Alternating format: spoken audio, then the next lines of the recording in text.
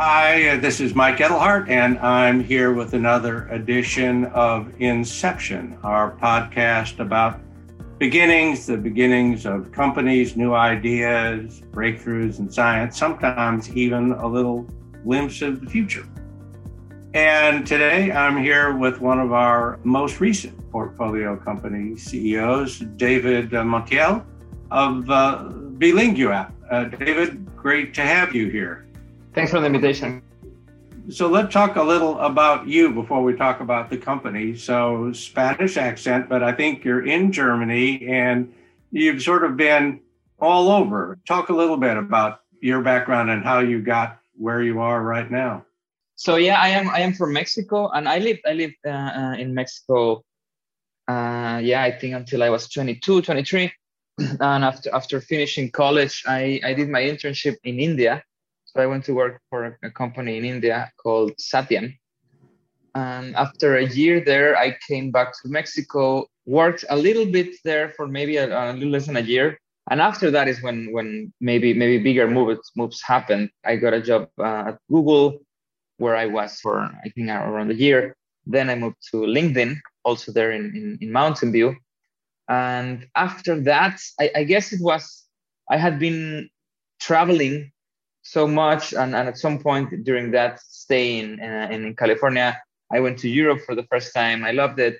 So when I got this opportunity to come to Germany, to Hamburg, for a company called Xing, Xing, I took it. And after that, I didn't move from Germany. After that, I started realizing how actually moving so much could be a disadvantage, because it was hard to plan vacations or trips, like for my parents or so.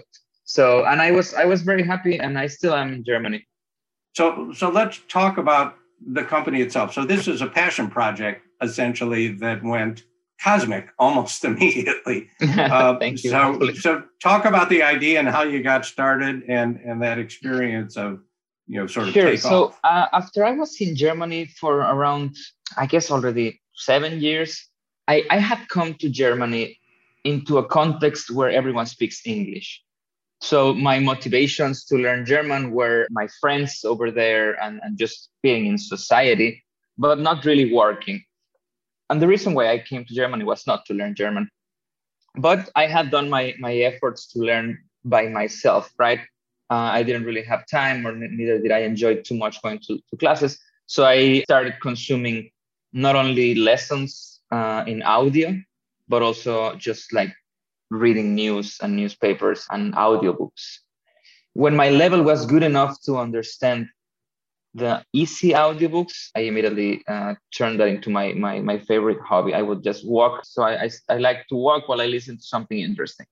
The more I increased the level of complexity of the audiobook I was listening to, the more I realized that my German was not as good as I thought it was. Especially because German is one of those languages that in which written content is much more complex than just conversational. Like there are words that you never use in a conversation, but you will see them written. So of course, audiobooks come from written content. So it was clear to me that it was just not very practical once I reached a level that was too complex, because I had to open my dictionary app and then see what that word meant, and then put it back in my pocket, continue with the audio, and then there was another word that I couldn't understand.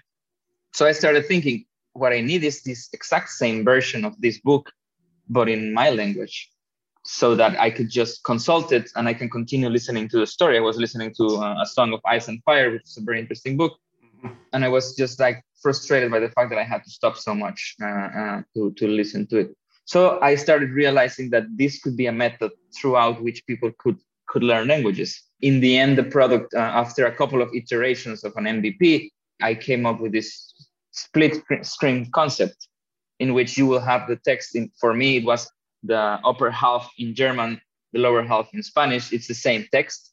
And you also have the audio that you're listening to at the same time. And the way to connect those was, or still is, just kind of a karaoke style animation. So as you listen to a person narrating the audio that you are reading, you see the animation going in the same screen. Got it. So you basically offered this out to folks, and they took it and used it and liked it and it worked. And it began growing simply because it was effective, basically. Right? Correct. I guess the push that I did give it was a Kickstarter campaign.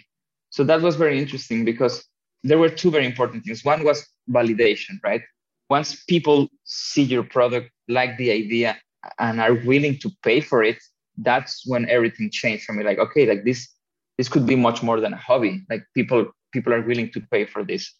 I was very fortunate because I already had the Android version. What I sold through Kickstarter was like, hey, please give me money so I can pay an iPhone developer to make the iPhone version. And then the other thing was that because I did something through my network, I told all of my friends and people that I know, I don't need that you give me a lot of money. I just need a lot of people putting money, because I suspected that the algorithm of Kickstarter would favor more a project in which there were a lot of people pledging instead of a lot of money. Mm-hmm. So I had, of course, created a lot of people had to create an account to put like $1, but little by little it started escalating until it was actually recommended by Kickstarter to everyone. And after that, I had like 20,000 downloads in like 15 days, and those were like the first real users of the app. Like after that, the ripple effect, you could also say that this ripple effect is what keeps the app growing till now, because we are still in a phase where we are not yet investing in marketing. At that point, you decided to go into a kind of a well-known accelerator program, right? To sort of figure out with folks that had more experience how to handle this idea that had kind of taken off. And in your case, you went into an accelerator, got some really super experienced, impressive people as mentors, and then they quit and joined the company. So, so talk about that. How'd you get them to do that? There's many ways in which I could attribute things to just sheer luck. There's a lot of arguments to be made that it was just the right moment, but it's also unfair to just put it there and blame it on luck. There's a lot of things that I had done before that led to that moment being the right moment. Even within that time, the company kept growing. So the numbers kept improving because I would get a lot of mentors there, and a lot of them will just give me a couple of tips. I was very effective and efficient on applying them as soon as possible. By that time, I was already working with a group of freelancers in Mexico. So almost like the day I didn't have any structure, honestly. So the day I would get a good advice on what to build, I would just have my meeting with my team and, hey, let's try to build this. It just kept working. So it was also the case that a couple of the people who were working at Techstars, one of them, my now co-founder and CPO, they were, of course, in a moment where they were looking for a project to join, which is, I mean, now I learned, like, it was also the case that they were eager to build a product, right? I remember them pitching me, I'm not pitching me, like just talking to me about their ideas and how they could build a product. And so when they realized that what I needed after finishing this accelerated program was, well, to build a team so that I could create a roadmap and a financial model to sell to investors and maybe get some financing, then honestly, even like before I asked, it was clear to me that, and it was clear to them that they could just ask me, like, hey, maybe if you're looking for a co-founder or if you're looking for someone to handle your finances, just let me know, because I mean, I am actually, after this program,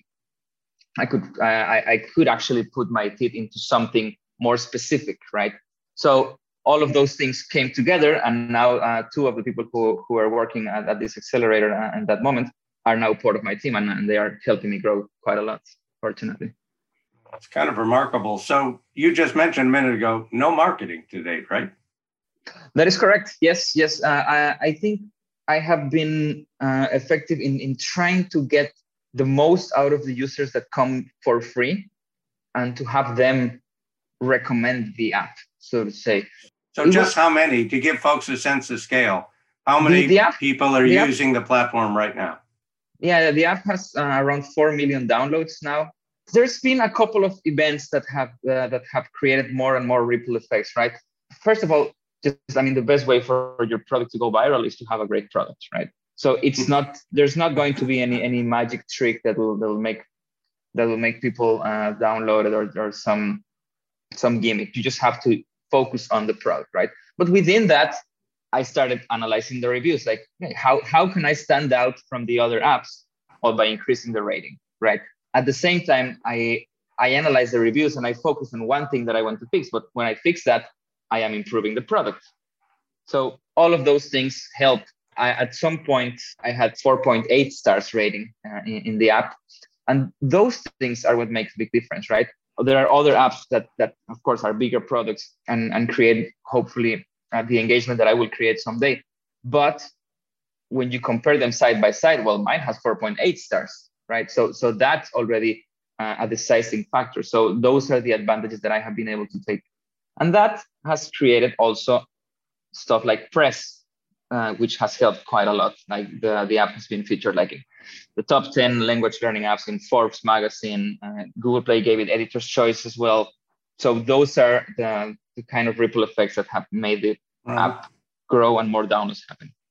And I think one of the other things for us, it's a world app. It's not entirely English centric. Yeah. So it's language to language, any to any.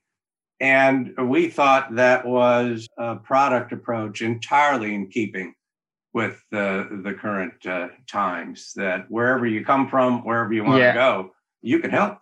I think one of the most appealing parts of the product, as you say, is that this methodology allows people to learn from Chinese to Russian. Just imagine that, like, this guy from Mexico built an app with which Chinese people can learn Russian, because the method is just putting in parallel both of the text, right? And both sentences mean the same thing, and the power of that is it expands. So we will definitely invest in marketing, hopefully sooner than later. But by itself, it just has the potential to grow, just because it can grow in any market from any other market. Right. Yeah, exactly. And that's, again, one of the reasons we were so excited about what you accomplished so early when we first met you. So let's talk a little bit about it as a business. So here's a lot of people going around comparing languages, bouncing back and forth. How's it going to be a great and valuable business? How are you going to be something other than a whizzy app that a lot of people use, but doesn't actually create a lot of revenue, doesn't actually create a lot of value? Yeah, I think what we are focusing on right now is to of course increase user retention, and I think we have very good arguments on as to how we can build it. Like even before the getting creative part of like trying to build something new, there's a lot of inspiration we can get from some products that are similar to us. We kind of identified relatively clearly in these three types of products, right? The other language learning apps, obviously. So those use a lot of gamification. They use a lot of reminders. They try to appeal to the users like sense of perseverance. So like, hey, you have to learn, so don't forget to learn, right? So that's also something that we are trying to build in the app. But we have a lot of other advantages. We are also kind of a content platform, right? So kind of like Netflix or Blinkist or Audible. So in the way we see it, people are not going to come only because they want to learn a language. That's not the only advantage. They can also come for consuming engaging content, right? So if we put some content that people like, that's also going to bring them back to the app. And then finally, there's also a similarity with other apps about self-improvement, right? Like fitness, meditation, yoga, that also use a lot of other very interesting concepts that we can use, like user-generated content, the creation of this relationship between whoever creates the content, which is like people who make the videos in their cases, or for us, people who write the text, that we can exploit as well to create all of this engagement. So we are currently exploring everything that we can learn from those and how to apply it into this product, which would hopefully increase all of these numbers that we are working on. So 5 years from now, what are you doing? What's BeelinguApp doing? Where is this all going to go, do you think?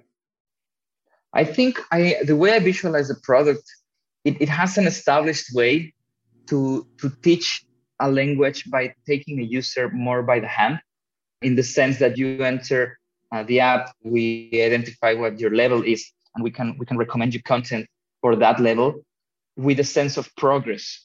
so that after you dominate the content for your level, you move on to the next one, right? So that you can see your path moving forward. But at the same time, the app will have this other like kind of browsing experience in which you can just consume the content that we have and continue with the kind of Netflix Audible kind of way.